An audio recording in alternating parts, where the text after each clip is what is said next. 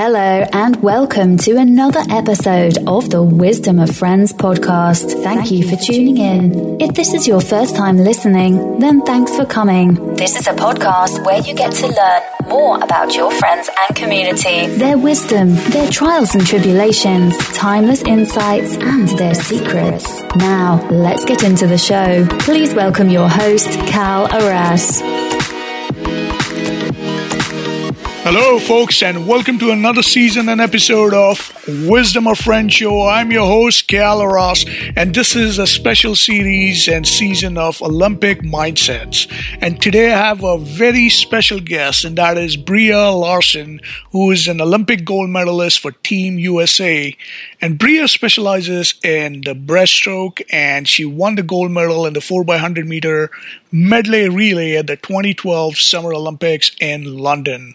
Breeja is also a graduate of Texas A&M and has received an undergrad degree in psychology and a master's in sports management. Currently, she's training for the 2021 Olympic Games in Tokyo. Friends, Breeja is also passionate about mentoring young athletes. She's also a professional speaker and a motivational consultant for business professionals and industries. It is also a passion to teach new and creative ways to build and maintain an Olympian mentality. In this episode, Breeja and I talk about the different mental tools and frameworks that anyone in any occupation or any leadership position can create that Olympian mentality to set and accomplish their goals. I hope you enjoyed this conversation as much as I did. So without further ado, let's welcome the one and only Breeja Larson.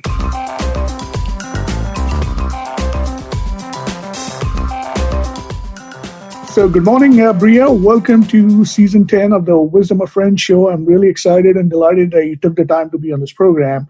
And so let me start off, Breeja, with asking a simple question that how we kick off our show is, what's your favorite quotation or philosophy that you live by? And how have you applied it to your life?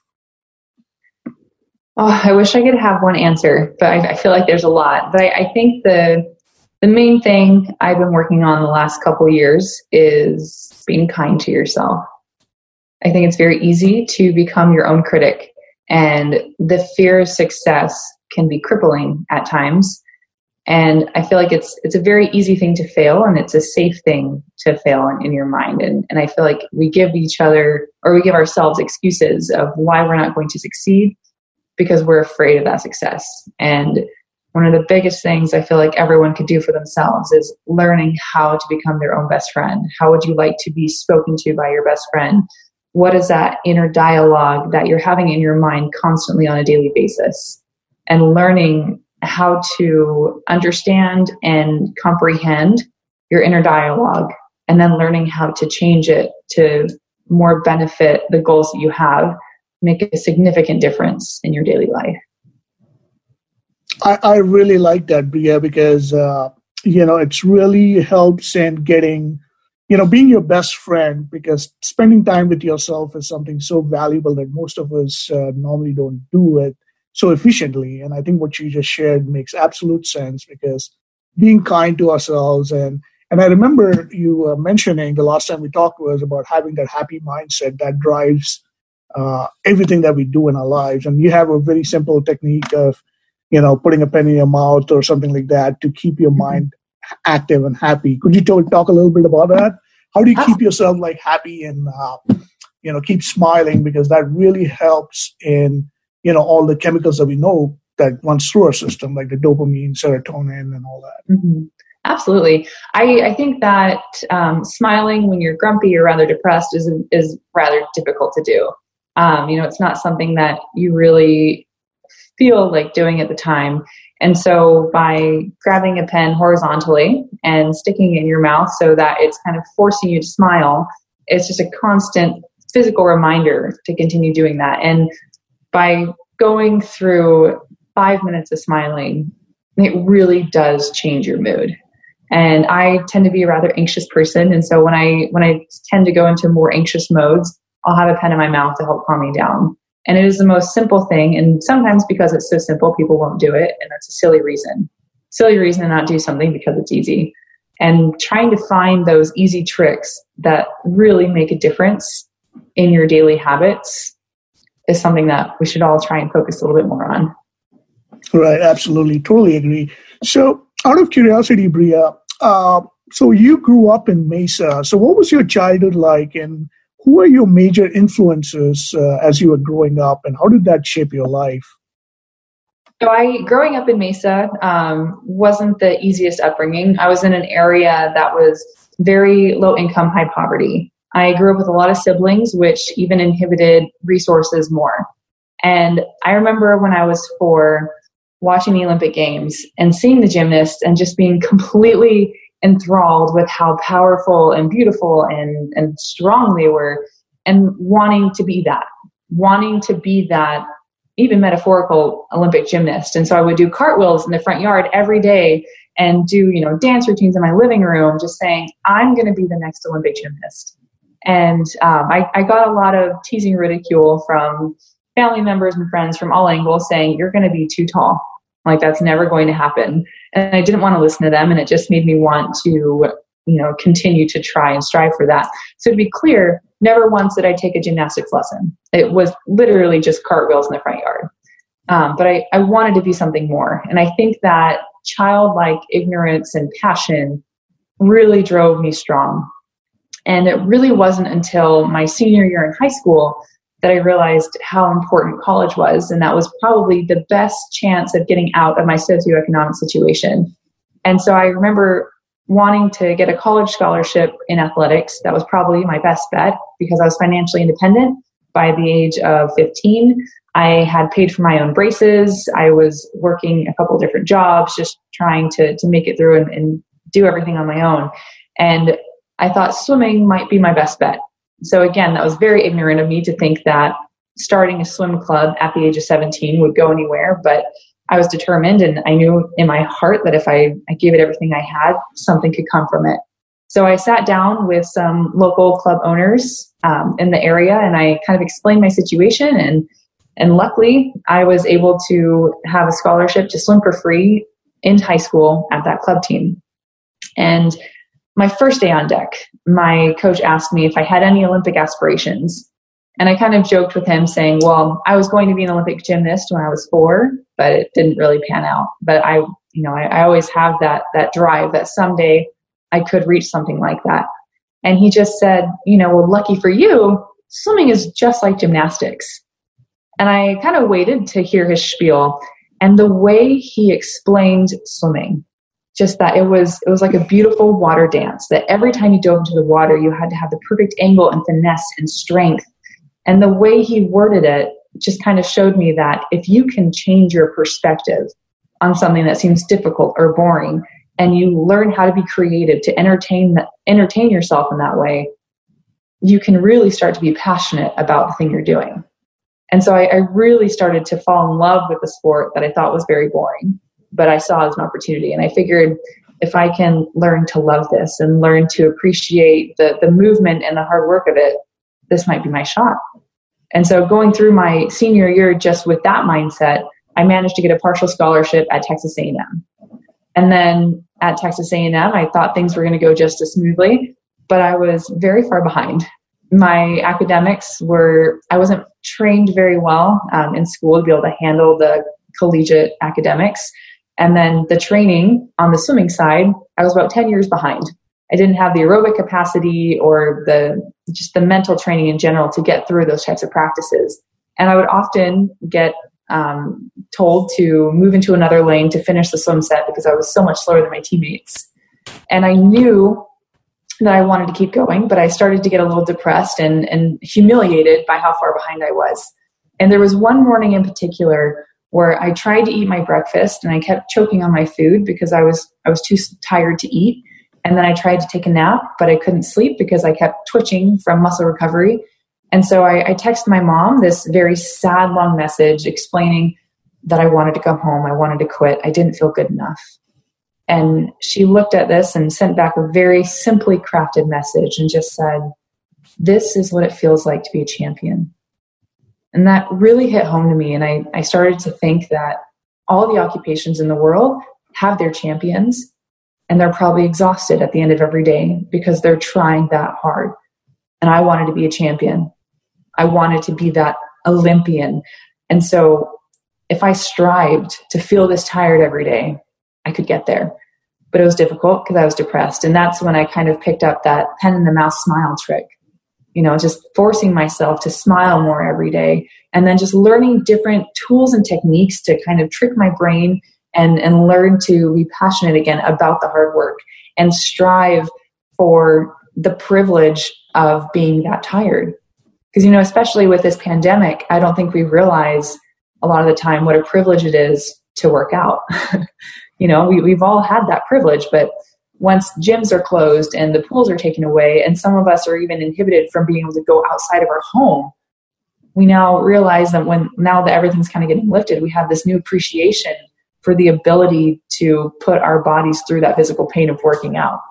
And so Arnold Schwarzenegger gave a quote and at the end of the quote, it just says, "This pain is not your curse. This pain is your privilege." Mm-hmm. And so I kind of clung to that. This pain is my privilege. So whenever my mind started to go into that dark place of saying, this hurts too much, this is too physically painful to get through, or my lungs are going to burst and I'm going to drown in the water, I would just think, what a privilege this is that I have the ability to push myself this much. What a privilege it is to be able to represent a university as a college athlete. I need to take advantage of this. And at the end of my freshman year, I went home for the summer and actually found that I had a goiter in my thyroid. And we thought it was thyroid cancer, and it turned out to be benign. But kind of having that quick cancer scare, it just gave me so much more vigor to keep going. It's like, this is really an incredible chance, and it can be taken away so quickly. And so my sophomore year, I started to learn a little bit more about visualization and about thought replacement and how powerful the mind is and how much you can learn how to control and exercise different mental muscles per se.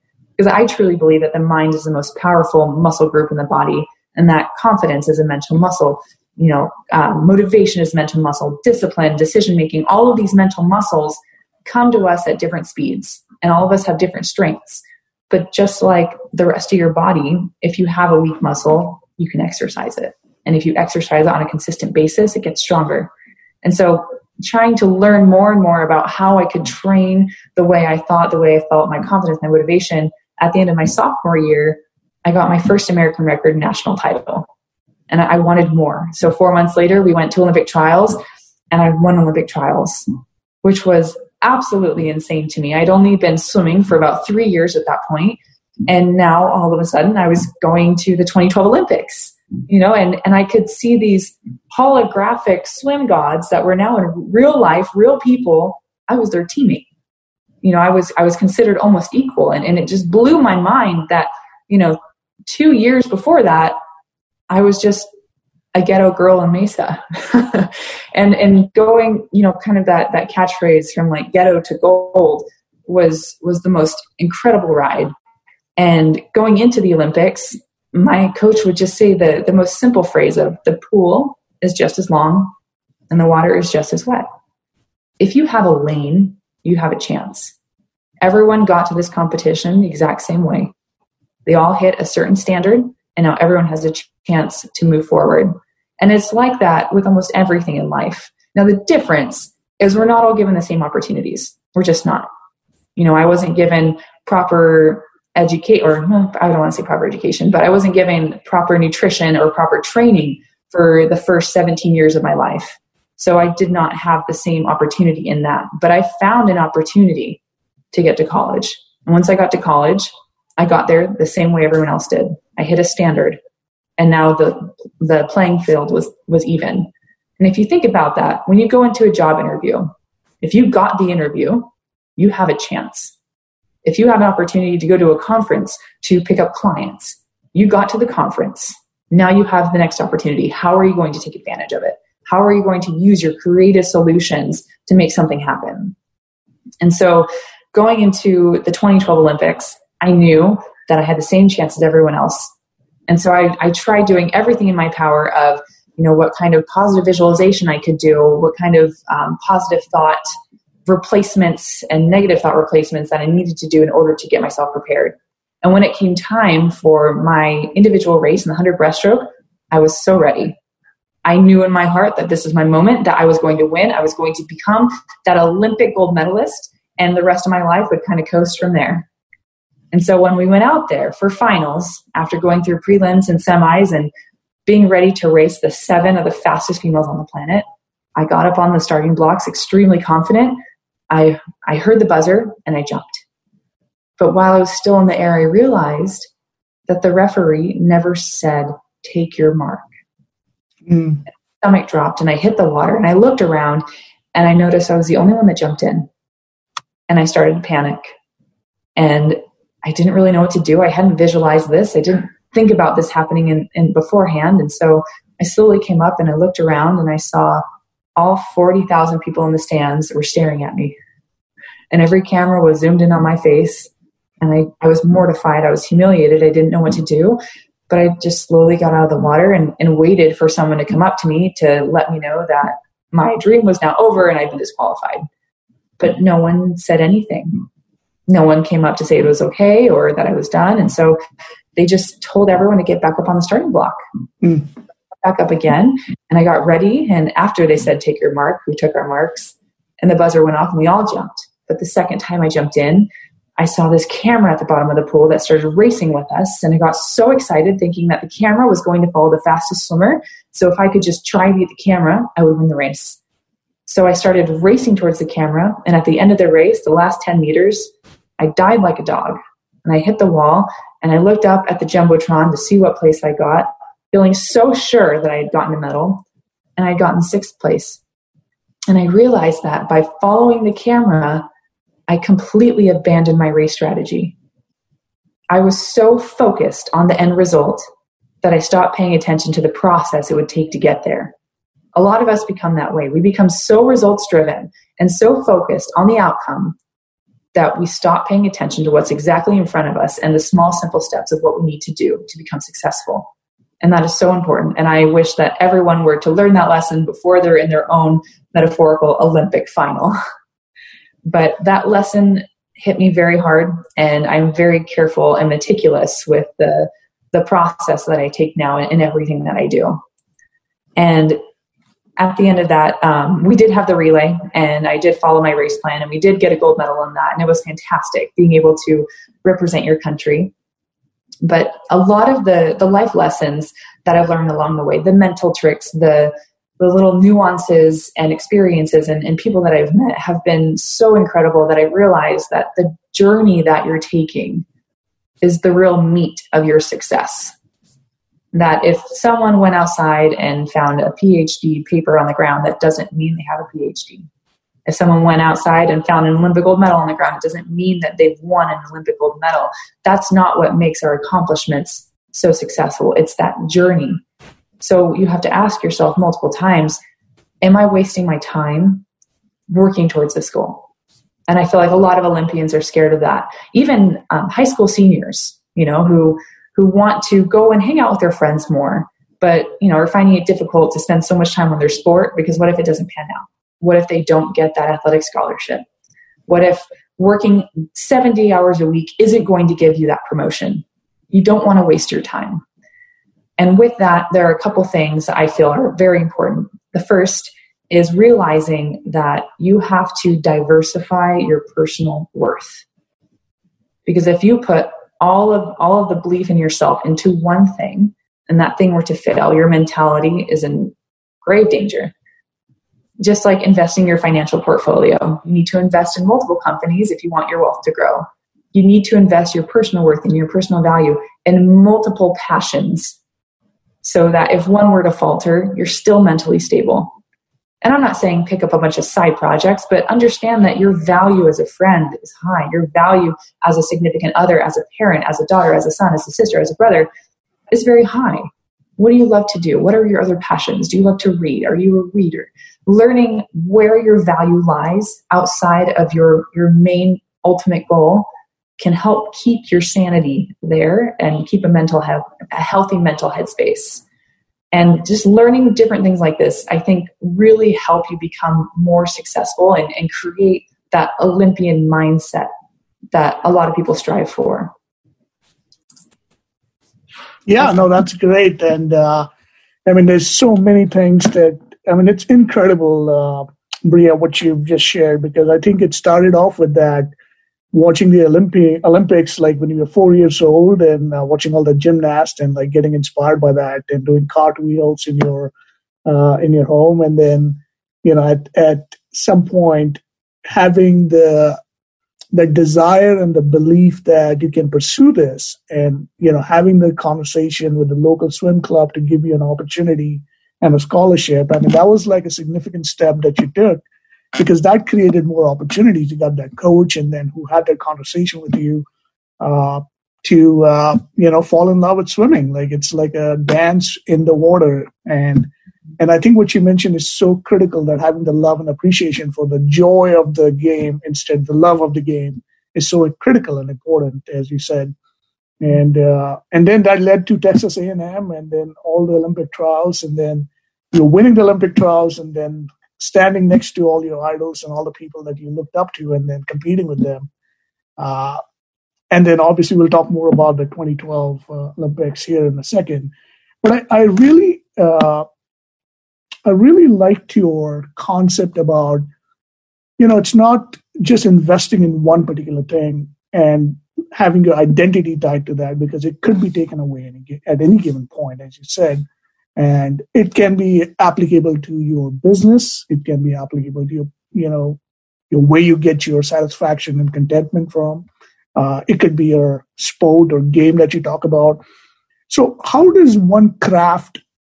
So let me ask you this. One of the questions we commonly get on our show is, I'm good at so many things. How do I find my passion? How do I find my calling? How do I know that this is going to be my Olympic journey, regardless of what that career might be? What would your advice be for such individuals who are trying to find that happy medium?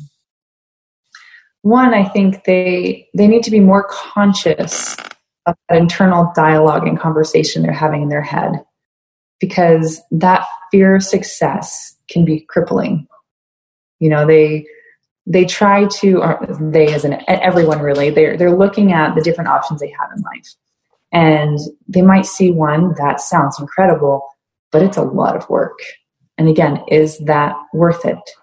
I work with a lot of different business clients and trying to help them come up with different mental strategies of overcoming certain problems.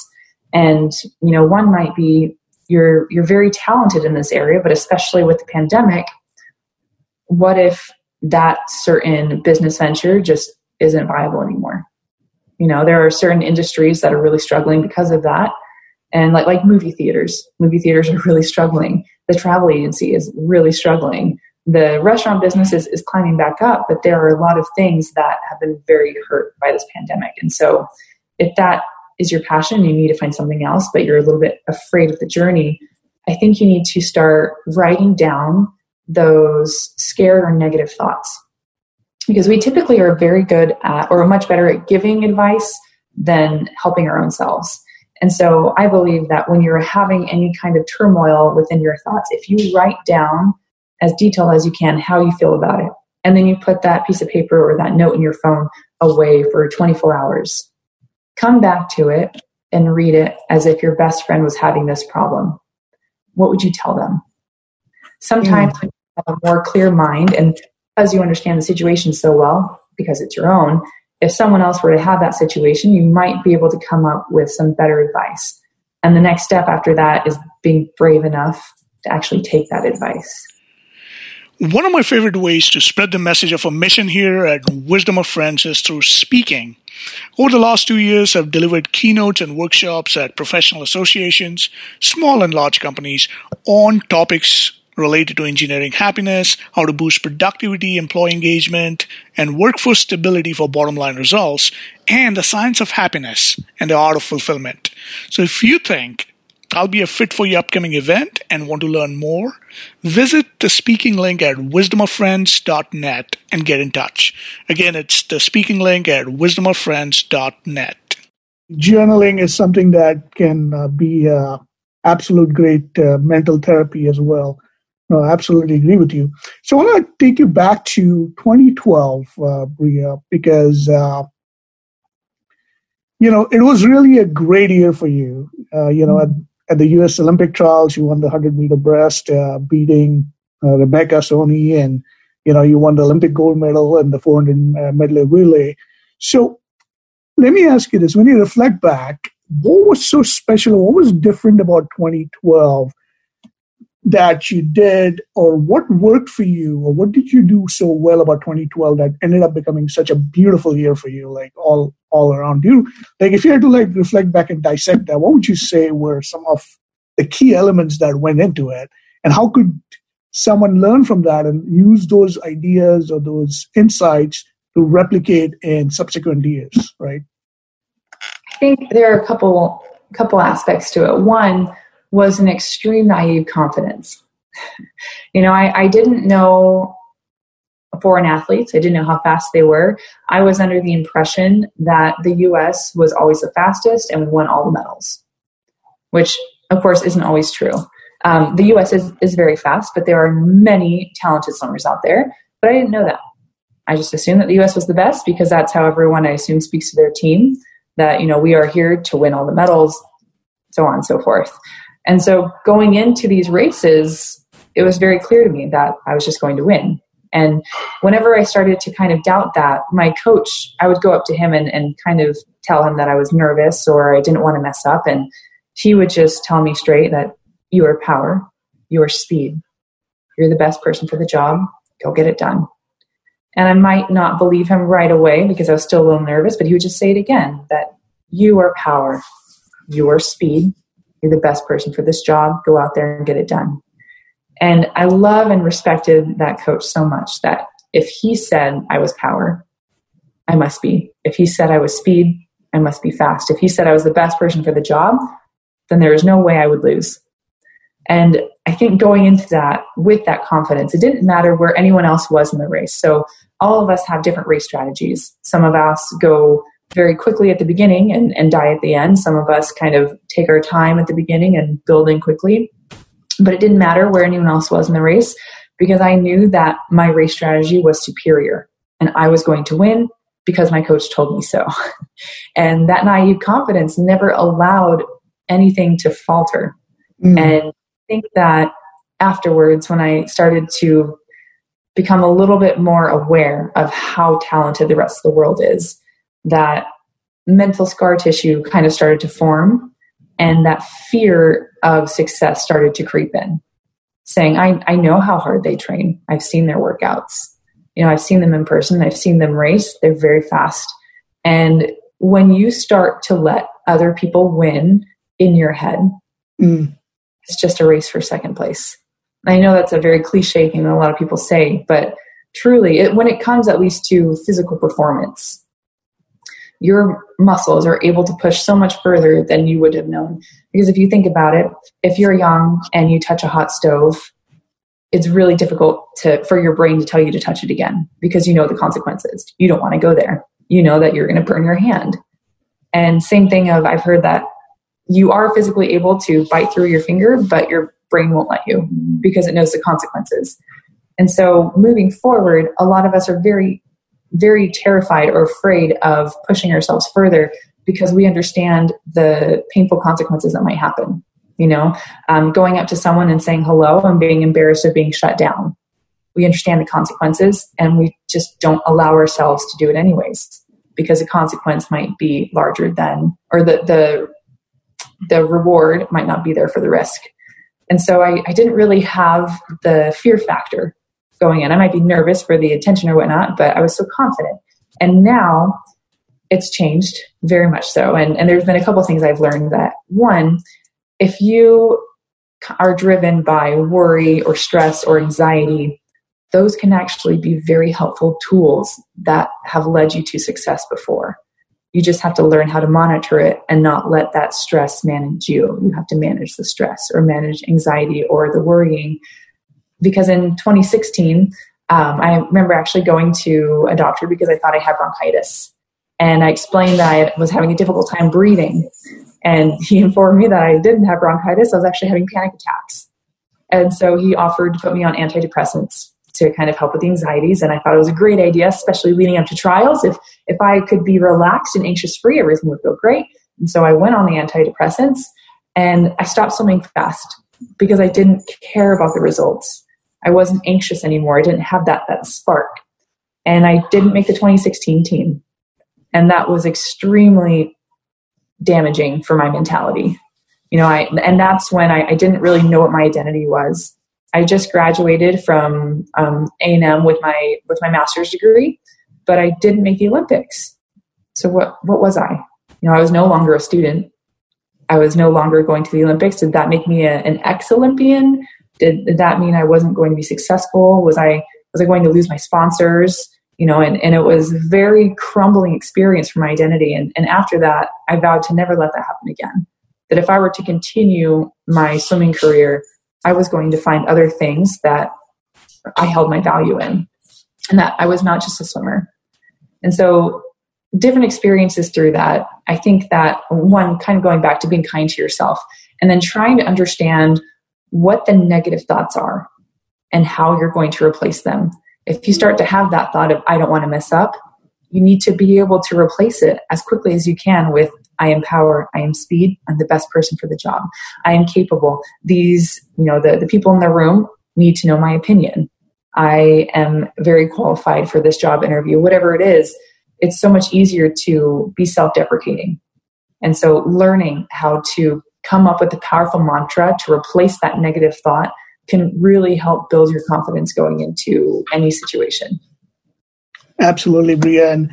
And one of the things that you shared with me last time we spoke, and that really left an indelible imprint on me, was about fear. You said, fear is an opportunity to be brave. It's and every time you go out there and be brave, it helps you grow in your confidence and keep at it. So it's such an important, being kind to yourself. Those two things are such important foundational principles for winning at life in general. I mean, regardless of what the outcome is, but giving it your all. It's that, the man in the arena quote, if you recall, it's it's giving it your all on the court and playing full out. And that's really what it comes down to.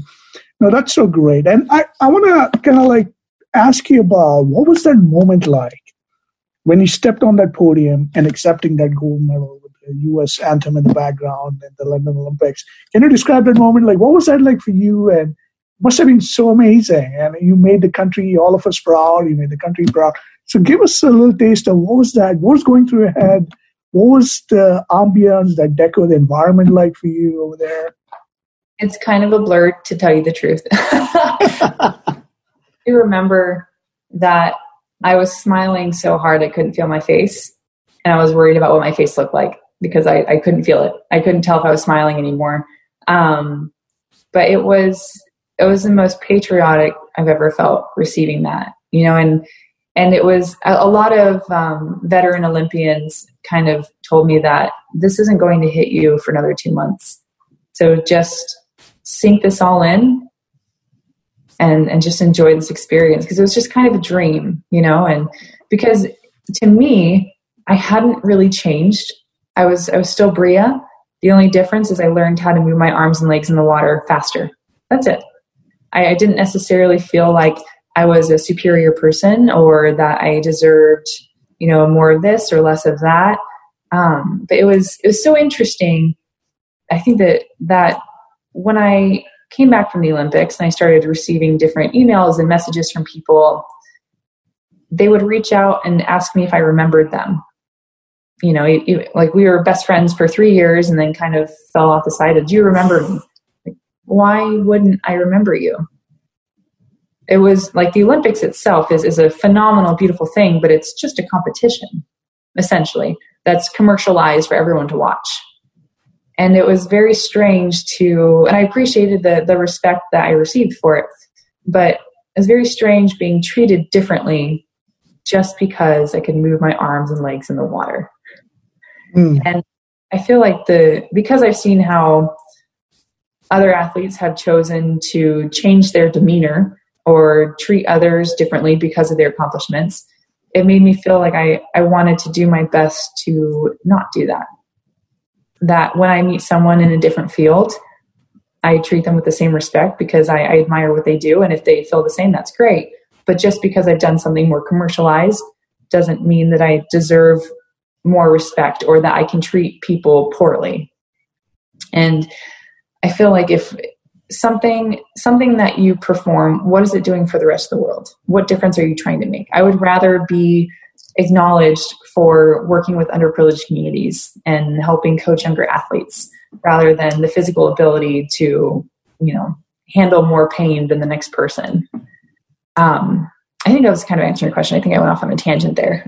No, I think that was great. I mean, actually, what you really are talking about is a shared humanity, regardless of what titles and statuses we end up acquiring as part of our accomplishments. But at the end of the day, we are still a human being, and we still, breathe the same air and have the same color of blood running through our veins. And, it really comes down to that. And I think, that speaks to who you are, not only as a leader, but your values about just being so grounded and, being kind and respectful and loving to people around you. And so that's so great and so inspiring.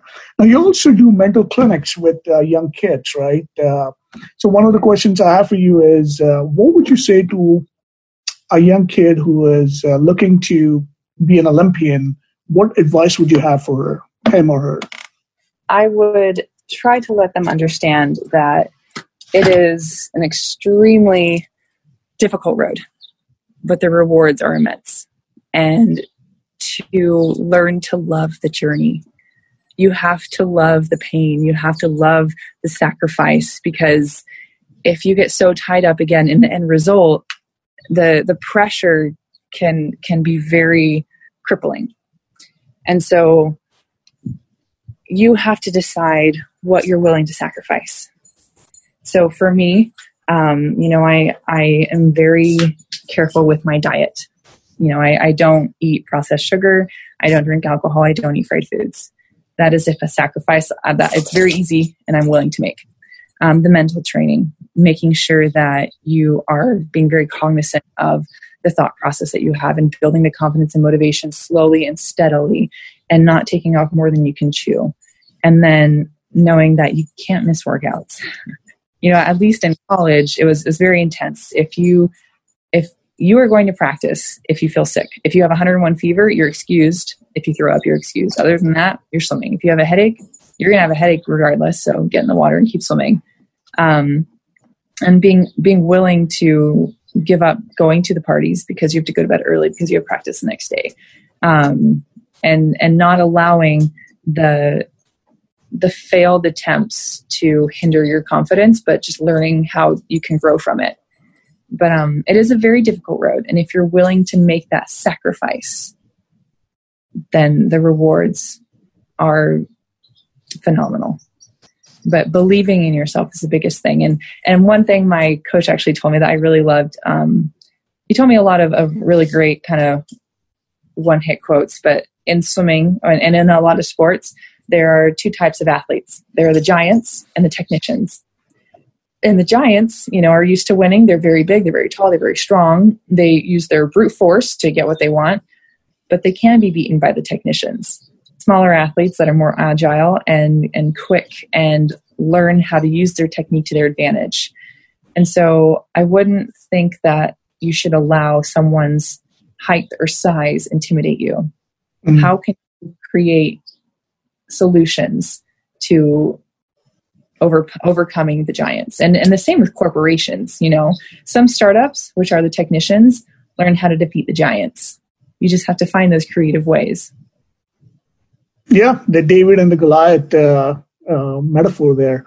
Absolutely. And this is something that we all are dealing with, but specifically for the Olympians now, the good thing that the dates come out for the Tokyo Olympics, July 23rd to August 8th now.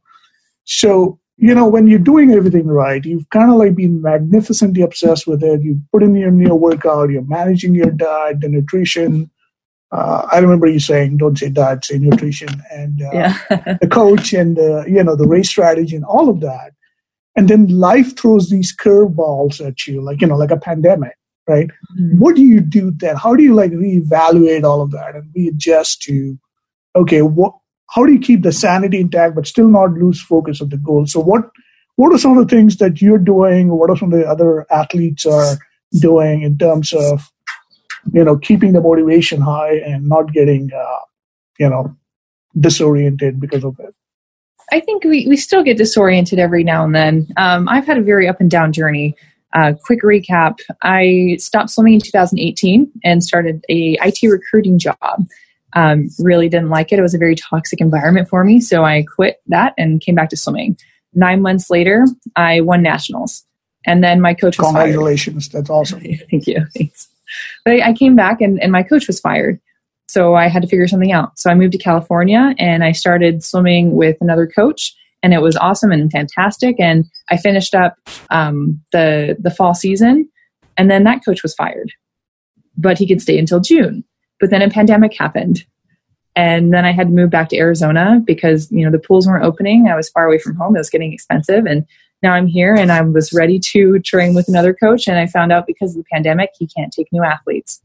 So now I'm stuck without a coach to watch the type of coach that I want to watch my form. And I do still have resources. I have incredible club coaches that I've worked with, but I have different needs than high school swimmers. I need a different type of program. And so, without having the consistent physical support in front of me, I have to create my own program, create my own schedule, and keep myself accountable to go train as hard as I can by myself without having teammates push me. It's very difficult.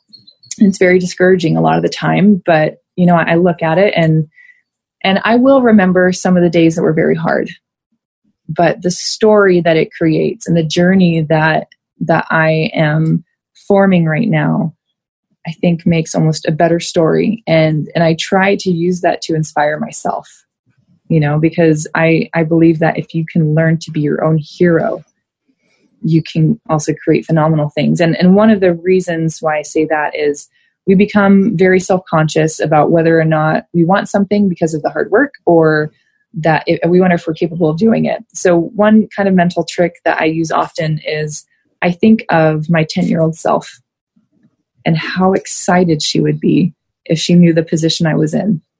If she was sitting there cross-legged looking at the TV saying, when I am 28 years old, I won't have the type of coach that I need, but I have an opportunity to train for the Olympics and make it. Am I going to be too distraught and discouraged and not try? Or am I going to do everything I possibly can to make this happen? So a lot of the time I look at the people I'm trying to inspire or help, and that gives me strength. But other times I think of that 10-year-old self and I think, oh, I'm going to do it for her. She deserves this. That little 10-year-old who grew up in the ghetto in Mesa, who had to portion her meals because there were so many people at the table, who never got to have this thing or that thing, but she gets to train for the Olympics and she might make it again. Oh, I'm going to do it for her and I'm going to make this worth it. And I think of all the children and even other business executives that I can help coach and teach along the way, of how powerful they can make that motivation and discipline and self-respect and self-love. And I do it a lot for the journey, to be honest, because the Olympics, as incredible as it is, people forget about it. 2012 was 8 years ago, and there aren't very many, even big swim fans, who can tell you who went to the 2012 Olympics.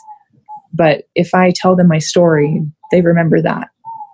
And that is much more long-lasting than, the 10 days that I spent competing. And so when you learn to understand and value the journey that you're on and doing everything you can in your power to make it a fantastic story for yourself, you can get through those hard times. And it's easy saying it. It's much harder doing it. I still struggle a lot. It's like 11:30 in the afternoon. I'm like, do I go and work out for 4 hours right now, or do I just wait 15 more minutes? Do I want to eat first, or do I want to do this? And so when you're struggling with that kind of motivation, it really helps to sit down ahead of time and write down your schedule into smaller pieces. If I just say, okay, work out tomorrow, that's not good enough. I'm going to say by 11:30, I need to have eaten, have been very hydrated, and be dressed ready to go to the gym because I need to leave the gym by this time for this meeting. So making the decisions for your future self can be extremely helpful and help keep you on task. That's so great. And I have no doubt in my mind, Breeja, like you will overcome all the challenges that comes your way. You'll like not only overcome it, you'll obliterate through that. So that's going to be so. I'm looking forward to all the continued successes in the future. We're going to switch gears and get into in the interest of time, we're going to get into the rapid fire round. I could continue talking to you all day long because you're just so amazing. So the rapid fire round, it's the first question that comes to your mind. So Breeja, my first question to you is, are you ready? All right. So what's your favorite music band?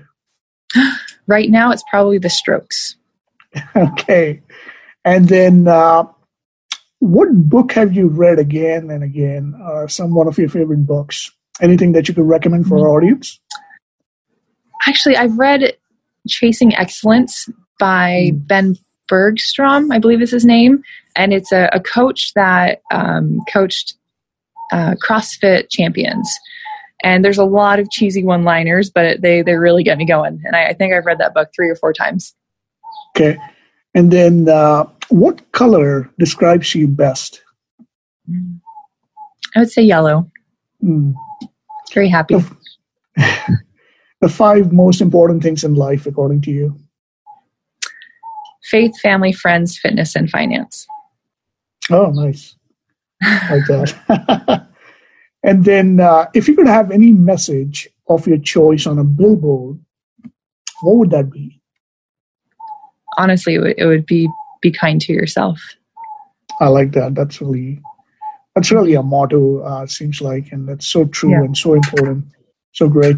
So, and we're going to move into, I've got final 3 questions for you, Breeja, and this is, what is your current personal or business passion project that you're working on, and what are you looking forward to in the next 12 months, 6 to 12 months? I know, of course, the Tokyo Olympics, but anything else? What are you looking forward to?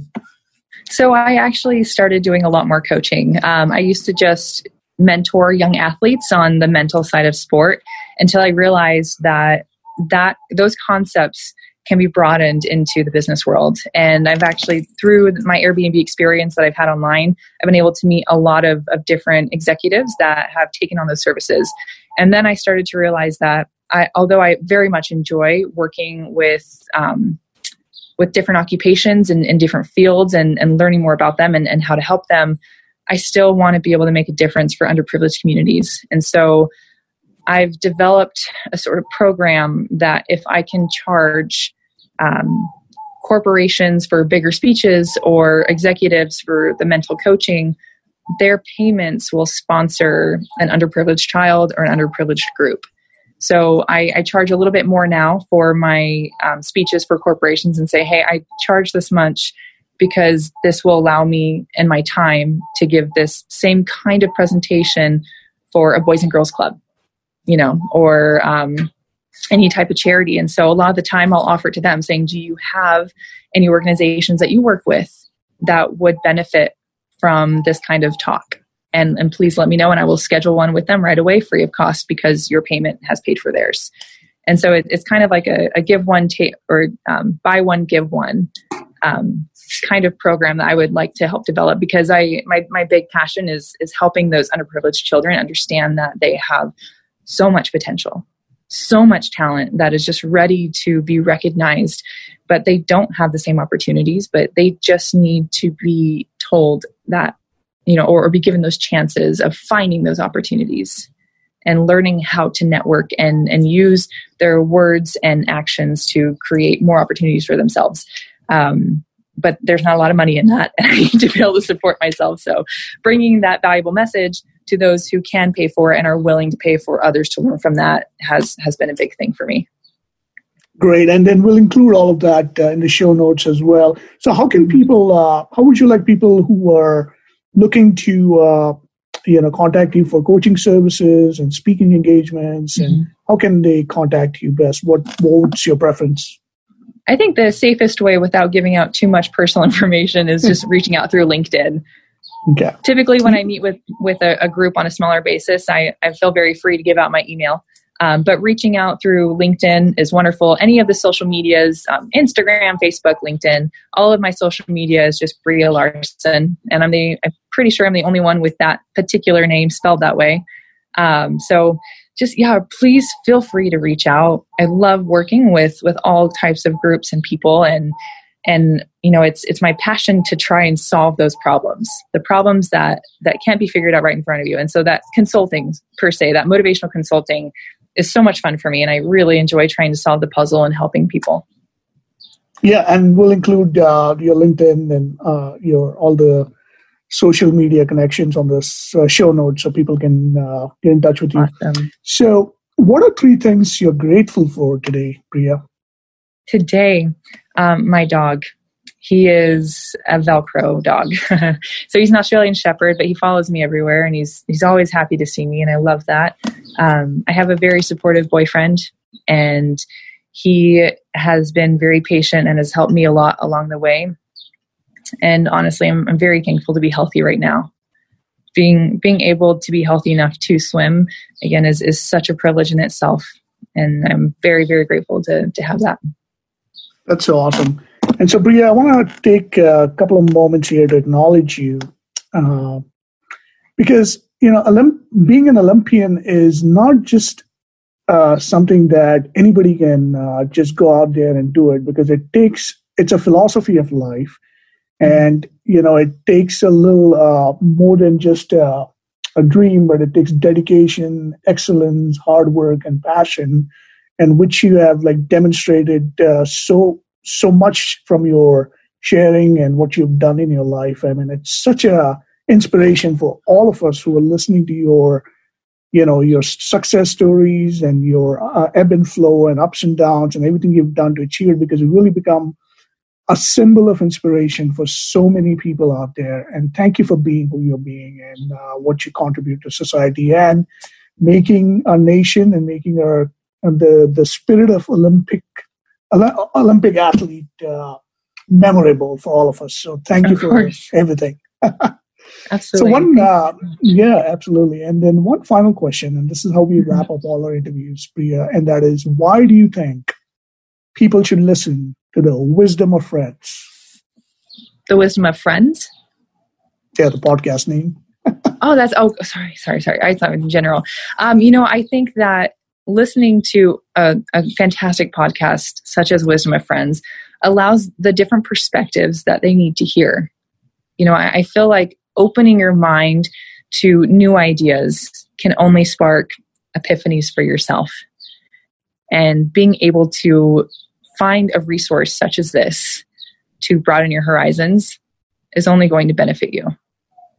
Oh, that's so great. Thank you, Breeja. I really enjoyed our conversation as always. This has been great. Thank you for your generous sharing and sharing your heart out. And it just shows your dedication and contribution and, to society and what you're about. So thank you.